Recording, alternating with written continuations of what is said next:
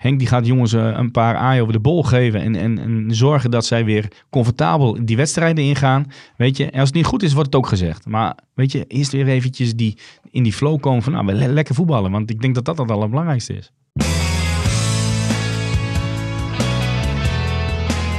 Dit is Het Hertenkamp, de podcast over SC Cambuur van de Leeuwarder Courant.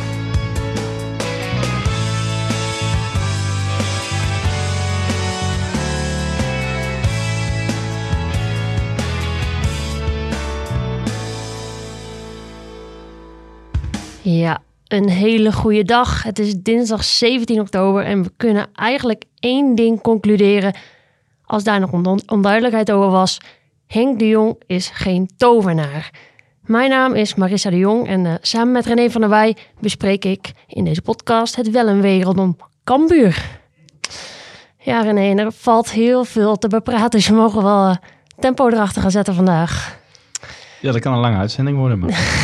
we gaan het proberen. Wat vond jij nou het meest opvallende aan Cambuur de afgelopen week? Nou ja, goed. Opvallende. Er is natuurlijk veel gebeurd. Nieuwe trainer. Hoe gaat dat een invloed hebben op een spelersgroep? We kennen Henk met zijn positiviteit. En dat gaat hij proberen op die groep over te laten slaan. Maar ja, je mist daarentegen ook heel veel spelers. Door interlands. Dus je bent eigenlijk heel krap in je selectie. Ja, dan komt het nieuws van het stadion. En dus eigenlijk kwam van alles wat in 1 week. Precies, het was nogal een hectische week. Als we nou beginnen bij het begin. Vorige week zaten we hier, toen kwam net het nieuws naar buiten dat George T. was ontslagen. Toen was het nog een beetje de vraag, maar eigenlijk ook weer niet zo heel erg, of Henk de Jong de nieuwe trainer zou worden. Dat is hij geworden. Dus laten we beginnen bij Henk de Jong. Hij is terug. Hoe is hij binnengekomen? Ik sprak hem van de week en dat zag er wel fris en energiek uit. Hoe heb jij dat ervaren, meegekregen? Nou goed, dat denk ik ook. Kijk, hij had al aangegeven dat hij graag weer het veld op wou. En 1+1. Als je een keuze maakt om niet verder te gaan met Ulte, dan is het denk ik ook wel logisch dat je dan met Henk verder gaat. Ook omdat hij ook nog onder contract stond. Nou ja, dat is ook allemaal wel heel erg naar buiten gekomen. Dat ook wel gewoon voor Cambuur ook de beste en de meest logische keuze was. Nou goed, en we herkennen Henk zoals Henk is. En ik heb denk ik ook helemaal geen andere Henk gezien. Gewoon zoals die is. Proberen iedereen er weer bij te betrekken. We moeten weer één geheel vormen. En ook uitstralen dat we één geheel zijn. Ja, en zo kwam je inderdaad wel over. Weer als dezelfde Henk. Wel zelf ook gelijk een beetje met de slag om de arm van... hier is geen test voor, wat we eigenlijk vorige week ook al een beetje zo benoemden... voor het hoofdtrainerschap. Dat kun je niet testen, dat kan een dokter niet testen. Dus hij zei zelf ook, ik wil in december om de tafel zitten met de directie... kijken hoe het gaat, met hem persoonlijk, maar ook met de resultaten natuurlijk... en dan verder kijken. Dat is denk ik wel een goede zet. Ja, je kan wel gelijk weer een langer contract aanbieden en met elkaar aangaan. Maar als het niet gaat, dan zit je er weer aan vast. En ik denk dat ze daar nu wel van geleerd hebben, van beide kanten. Henk die gelukkig weer terug is. En laten we eerst maar eens kijken tot december. Hoe zijn de prestaties? Hoe zijn de ontwikkelingen in het elftal? Waar gaat het heen? Hoe is het fysiek met hem? Ik denk dat hij zelf ook een beetje de kop erbij moet hebben. En soms dingen uit handen moet gaan geven. Want het is gewoon, een hoofdtrainer in het betaald voetbal is echt een hele drukke baan. En Henk trekt zich altijd heel veel aan. Zowel van belletjes als van berichtjes, als van media-optredens, van sponsoravonden. Ja, hij is altijd overal. En soms moet hij ook maar eens een keer nee durven zeggen. En ik denk dat dat voor hem nu tot en met december heel belangrijk gaat worden. Je hebt een staf, laat die dan wat meer doen op het veld. Ga daarboven hangen als een manager, als een Ferguson. En zorg gewoon dat al die knikkers in de kruiwagen zitten. En daar is hij goed in, denk ik. En ik denk dat hij ook zo tot december gaat werken van we gaan er alles aan doen met elkaar. Maar goed, het moet wel met iedereen. Ja, en uit handen geven, dat had hij natuurlijk graag gedaan aan Sander van der Heijden. Dat schuift hij zelf ook niet onder stoelen of banken. Maar die hebben wel overlegd met elkaar. Die hebben veel contact gehad. Alleen, die gaat niet komen vanwege zijn bedrijven, de beachclub, de escape rooms. Dus ja, dat was wel een domper ook voor Henk de Jong. Denk je dat dat uit gaat maken? Dat hij nu zelf, dat hij niet echt die rechterhand heeft, die technische man? Nou goed, weet je, laten we vooropstellen dat het gewoon dood en doodzonde is. Dat het niet gelukt is. Want Sander is voor iedere trainer denk ik een aanvulling. En ook voor Henk, omdat ze elkaar al jaren kennen. Maar Henk wordt daardoor niet een andere trainer. Want het is niet zo dat Henk alleen maar op zand doorvaart. Henk heeft natuurlijk ook al zoveel jaar ervaring dat hij zelf ook dingen prima kan weerleggen en kan uitleggen. Alleen ja, je hebt soms ook wel eens even iemand nodig waarmee je echt wil mee gaan sparren. En ja, dan is het logisch dat je gaat kijken naar iemand waar je al heel veel jaar mee hebt samengewerkt. En ja, Sander is ook Cambuur. Ja, en dat zal hij altijd blijven. Alleen ja, nu heeft hij echt bewust gekozen van... ja, ik heb mijn dingen eromheen. Mijn bezigheden. Ik heb het te druk. Dus dat wordt hem niet. Nou ja, dan moet je ook gewoon doorschakelen. Dan moet je ook zeggen, we gaan vooruitkijken. Nou ja, dan gaat Henk het met de andere mensen doen die er nu zijn. Ja. Nee, maar over doorschakelen gesproken. Jouw naam die werd natuurlijk ook weer even genoemd in het perspraatje. Of er dan doorgeschakeld moest worden naar René van der Weijen. En nu ga ik jou even een schouderklopje geven. Want Henk die zei... Ik vind René een interessante trainer en hij doet het al jaren hartstikke goed in het amateurvoetbal. Maar ook dat was niet aan de orde. Ja, ik heb het niet gehoord, ik heb het niet meegekregen. Nee, daarom ik vertel het je even. Dan kun jij weer even een weekje vooruit. Nou, ik kan wel meerdere weken vooruit. Nee, maar goed, wat ik vorige week ook al zei, er is een staf nu en weet je, daar gaan ze gewoon lekker mee aan het werk. En het gaat echt niet een verschil maken of er ineens een andere trainer nog extra bij komt. Die jongens die zitten er al vanaf het begin van het seizoen. Die hebben een band opgebouwd met die spelers. En die moeten het nu gewoon met de staf die er nu is, moeten dat gewoon uitzoeken. En die moeten daarmee aan het werk gaan. En ik denk dat dat prima voor elkaar gaat komen. Ja, en dat spelletje wat Henk graag speelt, nou dat speelt hij natuurlijk al jaren. Dus hij had nu een paar dagen om dat erin te slijpen. En nou, daarom zeg ik ook, hij is geen tovenaar. Want... Had jij verwacht dat je dat meer terug zou zien afgelopen zondag of niet tegen NAC? Nou goed, ik denk dat die kop er niet bij past. Want niemand is een tovenaar. En ook Henk niet. En ik zie wel dat ze de eerste helft wel weer willen gaan voetballen. Vanuit achteruit.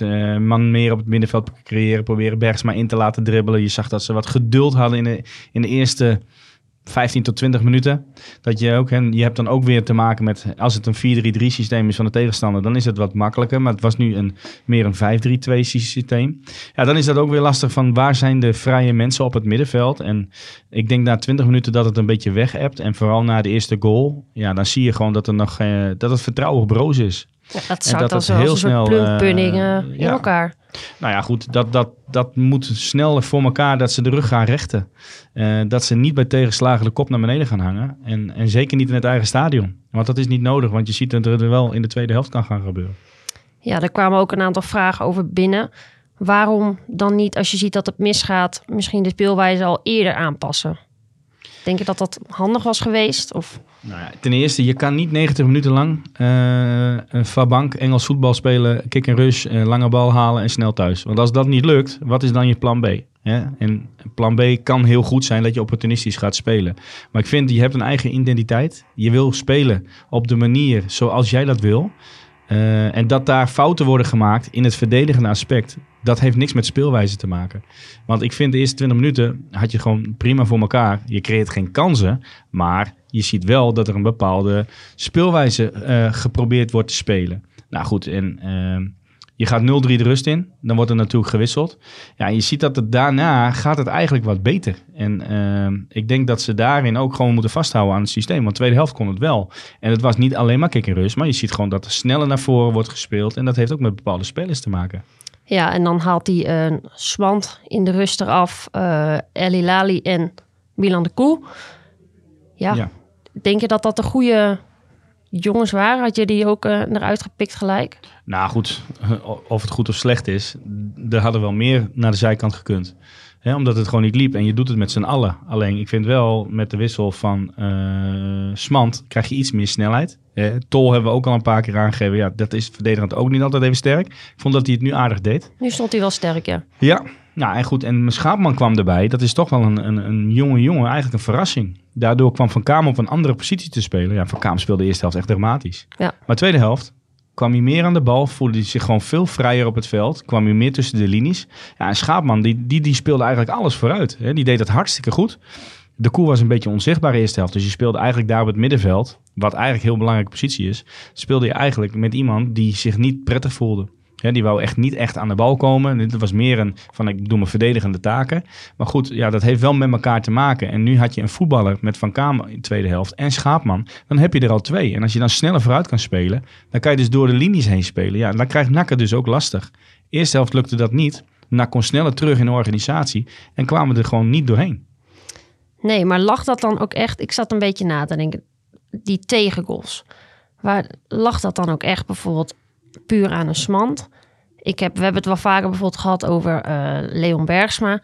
En nou, jij hebt wel eens gezegd, ik vind hem de beste opbouwer van de selectie. Ik denk ook wel dat dat zo is.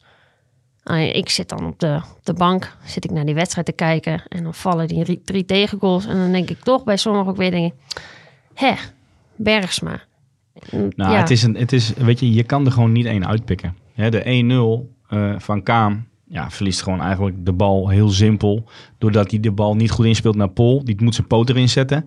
Die moet een overtreding maken. Wat dan ook, dat hij in ieder geval niet in een omschakeling komt. Dan mis ik dat Van der Water terug sprint. En die is dan aan het shocken, maar die moet sprinten, want zijn bek die kwam er overheen.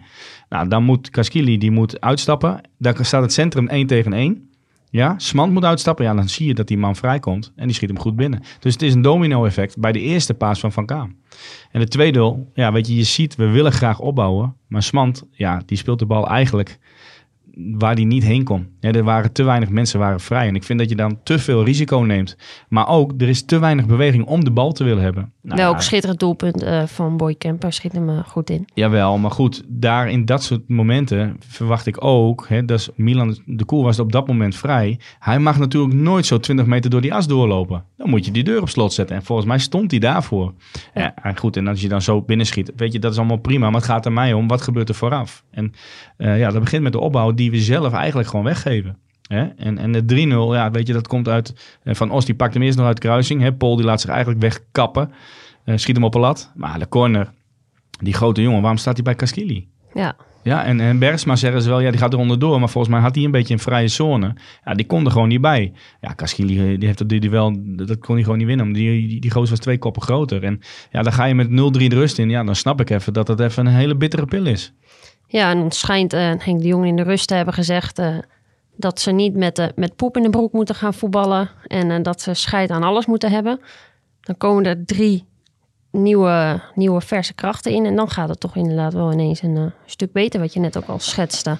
Is dat dan ook een beetje een soort schokeffect of zo? Nou, dat weet ik niet of het een schokeffect. Ik denk dat de balans op het veld en de organisatie stond gewoon beter. We konden sneller vooruit voetballen. Je ziet op een gegeven moment de dreiging meer diepteloopacties maken.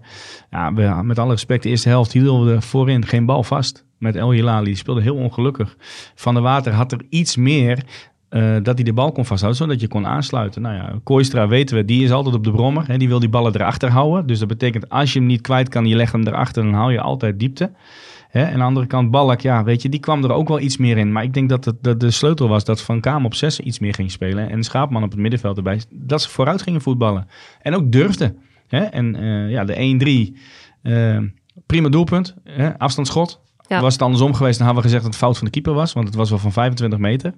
Maar goed, hij telt. En je ziet dat we dan wel weer in gaan geloven. En dat is wel bij dit Cambuur iedere keer als ze achter staan en ze komen toch tot een aansluitingstreffer, dan geloven ze er ook weer gelijk allemaal in. En dat moeten ze vanaf het begin hebben. Het is nu te snel 0-1, 0-2, 0-3. Maar goed, 0-1 en het is 1-3 en het wordt 2-3. Ja, dan is het hek van de dam. Want dan gaat iedereen ineens.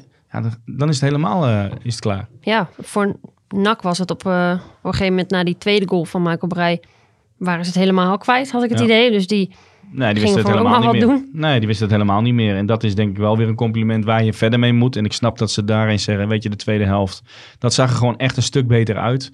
Maar dat is ook omdat de intentie, je speelt sneller vooruit. En je blijft niet breien achterin. En ik denk dat de tweede helft hebben ze alles er nog aan gedaan. Om nog die 3-3 te maken. Want dat was natuurlijk voor deze groep met de nieuwe trainer helemaal fantastisch geweest als dat nog was gelukt. Ja, dat is een vraag van Jan Tanja. René, wat zou jij doen met je ploeg in zo'n eindfase waarin je nog een gelijkmaker wil forceren? Lange bal of altijd blijven voetballen? Nou ja, weet je wordt op een gegeven moment wat onrustig. Want de tijd gaat dringen, je gaat onbewust toch naar die klok kijken. Nou ja, goed. Hoe wil jij een ploeg, als je op 2-3 komt en nog 10 minuten, die worden onzeker. Ja, dan kan je blijven voetballen, maar je wil naar voren. Ja, en ja, ik heb dan gelukkig het geluk dat ik 3-4 jongens van 2 meter heb, die ik gewoon centraal zet. Ja, dan is dat heel lastig om daar een kopduel van te winnen. Maar die had Cambuur niet.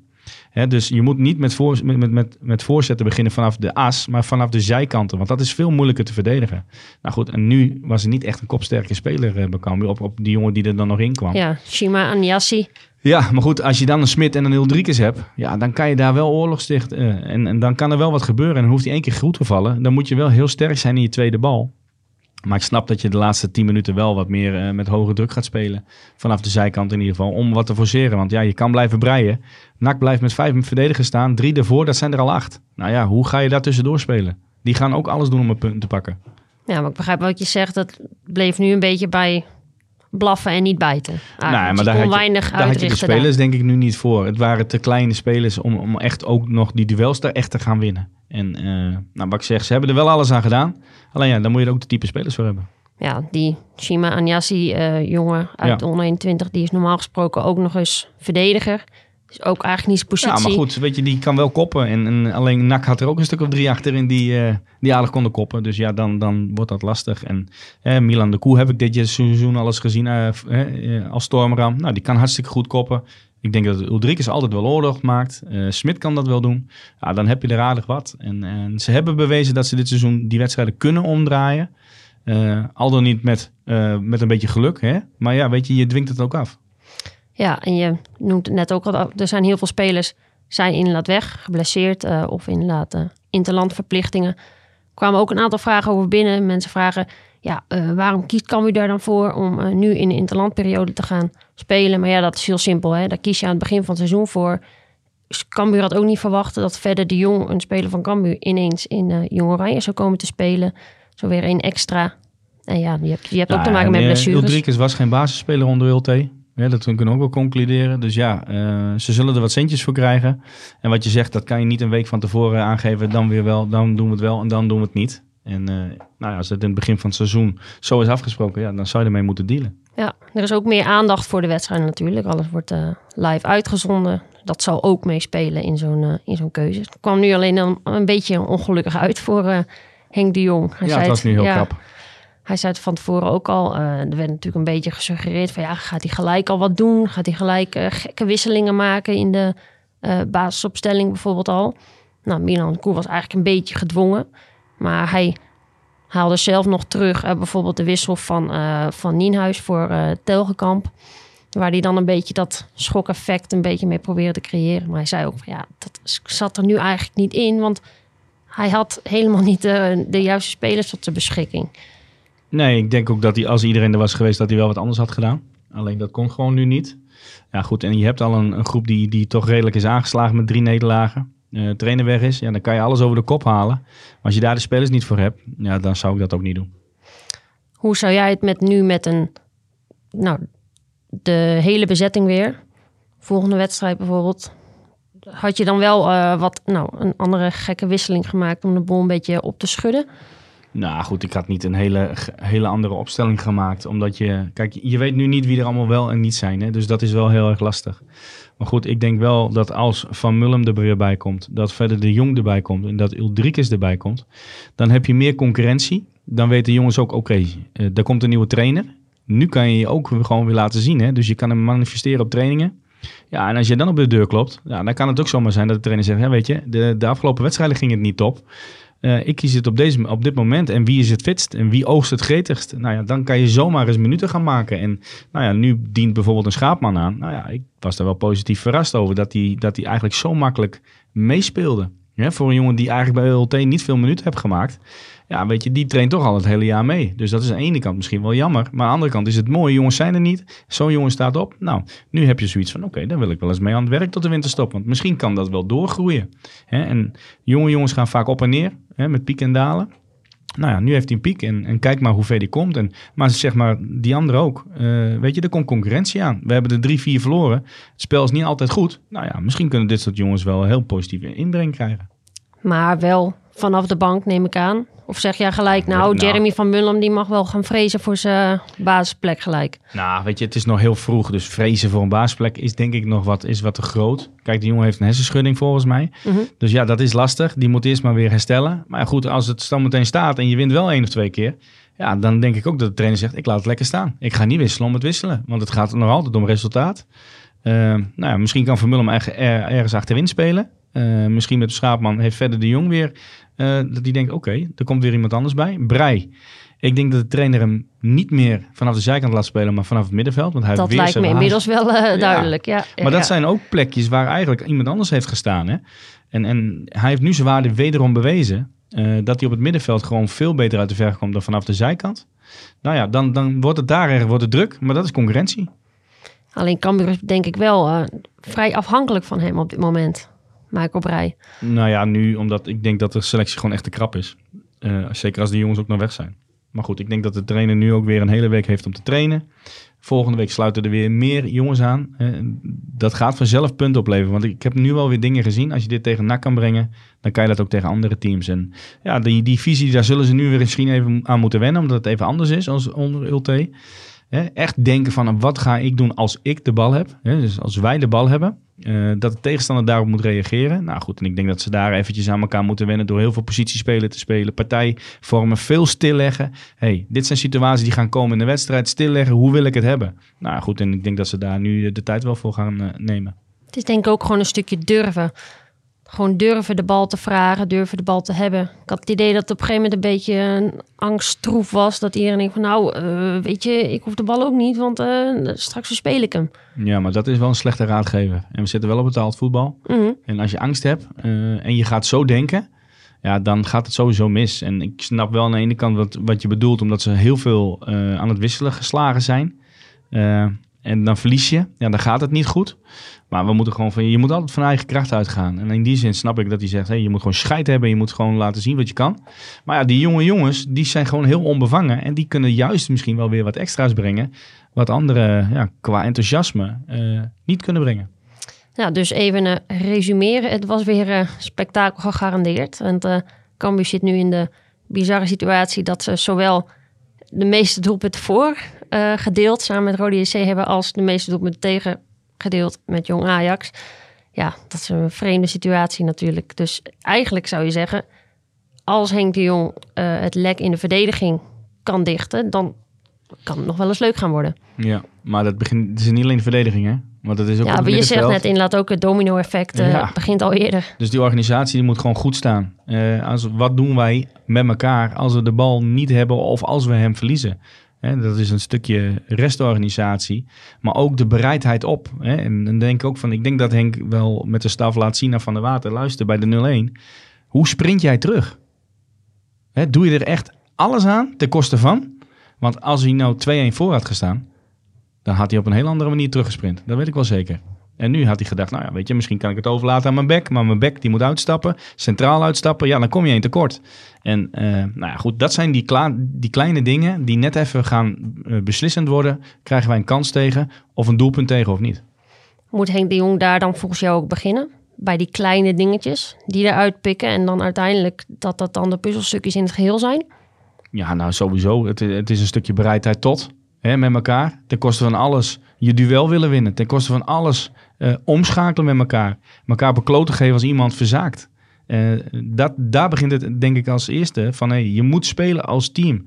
En niet alleen denken, wat doen we als we de bal hebben? Nee, juist nu ook wat als we de bal niet hebben of als we hem verliezen. Want we scoren genoeg. Ja, de goals tegen, ja, dat is wel een heikel puntje. En dat heeft iedereen wel gezien. Maar het is niet elke keer dezelfde. Want anders had je gezegd, nou, jij hebt bankie en dan komt iemand anders. Maar het is met elkaar. En dat was nu wel de eerste helft denk ik zichtbaar. Ja, dus wordt nog wel een moeilijk verhaal. Nou, maar dat is toch fantastisch om mee aan het werk te gaan. Want het kan toch alleen maar beter. Weet je, ik denk dat de staf dit ook ziet nu weer. En dat de handen jeuken van, oké, jongens, als we dit nog voor elkaar gaan krijgen. Ja, weet je, dan ga je gewoon een heel prima seizoen draaien. Ga je gewoon bij de eerste 5 spelen. Ben ik heilig van overtuigd. Kwaliteit is er wel. Henk die gaat jongens een paar aaien over de bol geven. En zorgen dat zij weer comfortabel die wedstrijden ingaan. Weet je, en als het niet goed is, wordt het ook gezegd. Maar weet je, eerst weer eventjes in die flow komen van, nou, we lekker voetballen. Want ik denk dat dat het allerbelangrijkste is. En jij denkt nog steeds wel dat Henk de Jong daar uiteindelijk de uitgelezen persoon voor is? Ja, 100%. Ja. Want ik weet hoe hij dit kan doen. En dat heeft hij denk ik ook wel vaker bewezen. En Ulrikes, ja, weet je, ik zeg het al 2 jaar, ook al verklaren ze me vrek, maar ik blijf het een jongen vinden. Als je die goed gebruikt, maakt hij 15 goals. Maar ja, het kan toch niet zo zijn dat hij bij Cambuur niet straatsteen, niet de knikker raakt, maar in het laatste elftal is hij gewoon belangrijk. Dat kan toch niet? En hetzelfde met Bergsma. Die jongen die heeft een opleiding, die heeft begin van het seizoen, heeft hij gewoon hartstikke goede wedstrijden gespeeld. Het werd minder en dat is een stukje vorm. Maar kom op, pak hem even bij zijn schouder, ga even zitten. Hey vriend, hoe gaan we dit doen? Want we zien de Bergsma niet die wij graag willen. Nou ja, en ik denk dat je daarin jongens echt wel kan oppoetsen. En ook bepaalde verantwoordelijkheden moet meegeven. Hey, op het middenveld. Van Kaam, Breij, Mullum, De Jong, wie er dan ook gaat spelen. Wat vinden jullie nou zelf van? Ja, hoe spelen jullie nou zelf het liefst? Wat wil je? Maar meer van, als die jongens die voorin niet omschakelen of die ballen niet vasthouden, komen jullie niet in je spel. Mag je heus wat van zeggen. Als achterin het baltempo te laag is en jouw moment op het middenveld is om vrij te lopen, wordt er ook continu uitgesteld of wordt dichtgelopen, krijg jij geen bal, kom je niet. Dus het is een samenwerking van. En ik denk dat ze daarin heel veel moeten gaan investeren. Ja, en dat is ook deels denk ik heel veel praten met elkaar inderdaad. Ja, maar ik denk niet dat er nu zoveel meer gepraat moet worden. Ik denk dat er heel veel getraind moet worden en op situaties die er komen gaan, die niet goed gaan en die ze juist moeten verbeteren. Dingen die al goed gaan, absoluut blijven trainen. Want dat wordt alleen maar beter. Dus ik denk dat ze gewoon juist heel veel op het veld moeten staan. Ja, dus nu weer een week voor de boeg voor Henk de Jong om die organisatie meer erin te krijgen. En dan staan ze tegenover MVV. Ja, dat is een lastige tegenstander. Dat denk ik zeker, ja. Ondertussen wordt hier de bovenverdieping even grondig verbouwd. Dus misschien komt het plafond zo naar beneden, maar dat zien we dan wel. Nee, maar goed, MVV is gewoon een heel lastig elftal, denk ik. Waar best wel kwalitatieve, goede spelers in zitten. MVV uit, altijd lastig. Zeker in dat stadion. Dus toch wel een van de mooiere stadions met veel publiek. Het leeft daar echt. Het is wel echt een tempel, vind ik. Ik vond het ook mooi om daar te spelen. Nou ja, goed. Brian Smeets teruggehaald. Oud Cambuur. Nou ja, die wil zich zeker laten zien. Er zit ook nog wel wat achterin, wat spelers. Met opkomende backs. Ja, dat is wel een aanvallend elftal, denk ik. En dat ligt Cambuur wel. Ja, dus het wordt weer... wordt het kiele? Of denk je, nou, dit kan wel eens een wedstrijdje worden waarin ze het gaan redden? Ja, nou, weet je, daar ga je natuurlijk altijd van uit. En kiele, ja, dat zal misschien iedere wedstrijd... maar dat heeft afhankelijk van hoe de wedstrijd gaat. Maar weet je, dat je daar punten kan weghalen, dat is gewoon 100%. Maar ja, als het goed is, nu ook weer een hele week lekker getraind met elkaar. Die hele vieze smaak van vorige week, die is weg. Ja, het is nu alleen nog maar richten naar de toekomst en kijken vooruit. Durf je er een voorspelling aan te wagen? Nou, als ik dat niet durf, dan kom ik niet meer. Nee, ik denk dat het best wel een open wedstrijd kan gaan worden. Want MVV thuis, die wil ook op de aanval spelen. 1-2 winst. Oké, ik had eigenlijk een 2-1 nipt verlies had ik in mijn hoofd. En als we gaan kijken trouwens naar de voorspellingen top 10, de grote tussenstand, dan heeft Berend nu de koppositie gepakt, want die had de afgelopen stand had hij helemaal goed. Dus ja, dan pak je 5 puntjes en dan gaat het rap. En dan hebben we nu nog een onderwerpje, want ja, we hebben het al gezegd, het was een super hectische week. Staat ergens ook nog een stadion schijnt gebouwd te worden hier aan de rand van de stad. En het nieuws van de dag is dat Cambuur bij de gemeenteraad aan gaat kloppen voor €5 miljoen. Want anders moeten mensen voor het seizoen met de eigen tuinstoel naar het stadion. Ja, hoe gaat dit nou weer aflopen, René? Ja, goed. Alles is natuurlijk duurder geworden. Ik heb het al een beetje meegekregen. Bouwmaterialen en werknemers en weet ik veel. Ja, dat is gewoon even zuur, denk ik. Maar aan de andere kant denk ik ook dat ze het wel best wel hadden ingecalculeerd dat er iets extra's bij moest gaan komen. En goed, ik denk dat het ook niet erg is dat je even bij de gemeente aan moet kloppen. Alleen ja, weet je... Het duurt ook nog even voordat we erin gaan spelen. Dus ja, weet je, je wil aan de ene kant ook een stukje omzet gaan genereren. Je wil een volle bak, straks het nieuwe stadion in. Mm-hmm. Ja, goed, en je weet het, hij werd casco afgeleverd. Ja, dan weet je dat er in ieder geval dat er nog heel wat moet gebeuren. Ja, en hele lange tijd natuurlijk, Arte Graaf, die heeft al vaker gezegd, alles is duurder geworden. Het bedrag van 6 miljoen, wat ze dan zelf eerst in zouden brengen, was al wel duidelijk. Alleen er hing hele lange tijd nog een soort van schaduw over. Oké, het is allemaal duurder geworden, maar wat hebben jullie nou nog meer nodig? Ja, nou ja, 5 miljoen euro is dus het antwoord. Ja, persoonlijk denk ik dat zo'n gemeenteraad, ja, die kan bijna niet anders. Anders krijg je zo'n soort situatie die dan in Valencia is ontstaan met dat Nou Mestalla, wat volgens mij al zo'n 15 jaar half afgebouwd is. Het staat een soort ruïne daar in de stad. Ja, anders krijg je dat soort praktijken. Dat zullen ze ook niet willen. Nee, ik denk dat het gemeenteraad daar op een of andere manier ook wel een positief stem gaat brengen richting Cambuur. Alleen ja, ze zullen goede afspraken gaan maken van ja, hoe gaat dat op een of andere manier gaat dat terugkomen. En dat heeft misschien even een langere tijd nodig. Maar goed, als je er nu langs rijdt, het wordt een fantastisch stadion. Het ziet er echt fantastisch uit. Ja. En dat gaat ook wel weer vollopen. Ja, we moeten gewoon proberen te zorgen zo snel mogelijk dat we weer naar dat nieuwe stadion in de Eredivisie komen. Want dan kan het op een gegeven moment ook wel snel gaan. Hè? Want dan is het ook gewoon, elke week is het volle bak, is het uitverkocht. En ja goed, het is nu eventjes, hoe gaan we dat voor elkaar krijgen? Hoe gaat het geld binnenkomen? Maar goed, ik denk dat we alleen maar naar de toekomst moeten kijken. En die is echt wel rooskleurig, denk ik. Ja, uiteindelijk is natuurlijk een voetbalstadion niet een super rendabel iets. Iets wat 1 keer in de 2 weken vol zit. Misschien moeten ze daar wat op gaan verzinnen. Af en toe even een concertje of zo erin gooien. Daar op die grasmat. Ja. Nee, ja. Geen idee. Ja, ik ben heel benieuwd hoe het gaat lopen. Maar ja, we gaan er maar gewoon vanuit dat we... Komt vast goed. Volgend seizoen, dat we dan daar zitten. Zullen we met die positieve noot afsluiten, René? Ja. Dat doen we. Hey, tot volgende week. Yes.